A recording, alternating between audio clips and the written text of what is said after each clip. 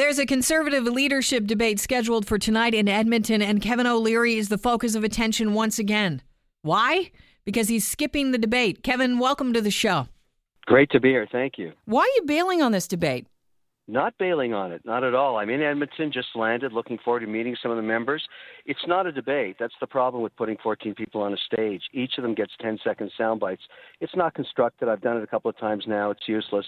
We don't get any chance to have a dialogue or debate. We had a successful one in Ottawa on Friday, and I suggested to the party that we move to that format. Everybody was on board except for one candidate, and they felt they needed 100%. So they're going with the same old format that's quite useless. What was the format you recommended? What should happen is chop it up into small groups of 3 or 4 like Preston Manning did in Ottawa so that you can have a real substantive debate, sharing of ideas, have longer outcomes. In other words, give each candidate a summary, 3 minutes to talk about their vision for Canada.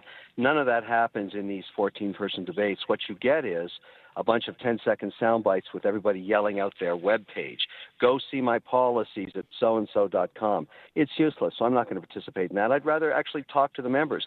So what I've done is at exactly the same time, I've arranged a hall with a great moderator, Tim Uppal, and he's going to interview me, and we'll take questions from the press and from the membership. This is how it should be done.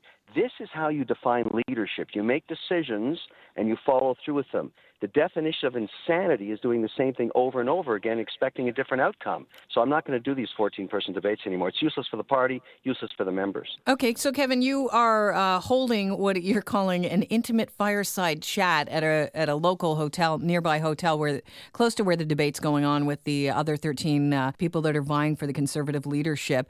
Is this a way of taking the attention away from them and filling that room to let them know who actually is to be contended with? No, in fact, I expect all of them to give me a heartfelt thanks because think about it. Someone like Elisa Raitt is going to get an extra 4.6 seconds to talk about her ideas, and I'm giving that to her. That's my gift to her, and I'm sure she's going to come to my hospitality suite later and shake my hand and thank me. So you're giving that to her, and she's calling you a chicken. What do you think about that? Well, that's why I'm so surprised. After all, it's a gift. Each one of them gets an extra 4.6 seconds. That's my gift to them. And I'm willing to sacrifice that to help them because they need to get their message out. I've told Lisa and all the other candidates, I do not have a monopoly on good ideas. If you have any ideas, give them to me and I'll take them to Ottawa. Because the trouble is, I've never heard any ideas because all they get is 10-second sound bites yelling out their webpage. It's a horrible format. It's got to end. But listen, I'm giving her that 4.6 seconds. Free, gratis, my gift to her. Kevin, we have to talk about the elephant in the room because everyone is saying you're skipping this because it's a bilingual debate and your French is not there yet. No, I'm getting better all the time. In fact, I'm going in for another 2 hours with my immersion teacher. She travels with me all over. Hélène is here with me. We're going to do 2 hours today. I'll be speaking some French at the debate. People say you can't speak French. C'est pas vrai. Mon français devient mieux chaque jour. It's getting better. But I'm not proficient yet, but I promise you this, in 2 years, and when I'm ready to debate Trudeau in French, I'll be much better at French, but he'll still be illiterate in the language of jobs. French is the language of love, and you are holding a fireside intimate chat tonight. Will you be speaking French there? L'amour. There's no question I will be. So you're right. But look, I think this is a good thing to do for the party. I think, what I like about this is we're bringing excitement to it. We're getting a lot more press. We need to hear these ideas. Canadians have to hear an alternative view of where Canada is going to be in 2 years, all of that kind of thing. And I think it's good. So if I can help with that, plus this gift of an extra 4.6 seconds, I think that's a really nice thing for me to do. Well, Kevin, everybody knows you're a master of, working the press, right? So is this just a press stunt?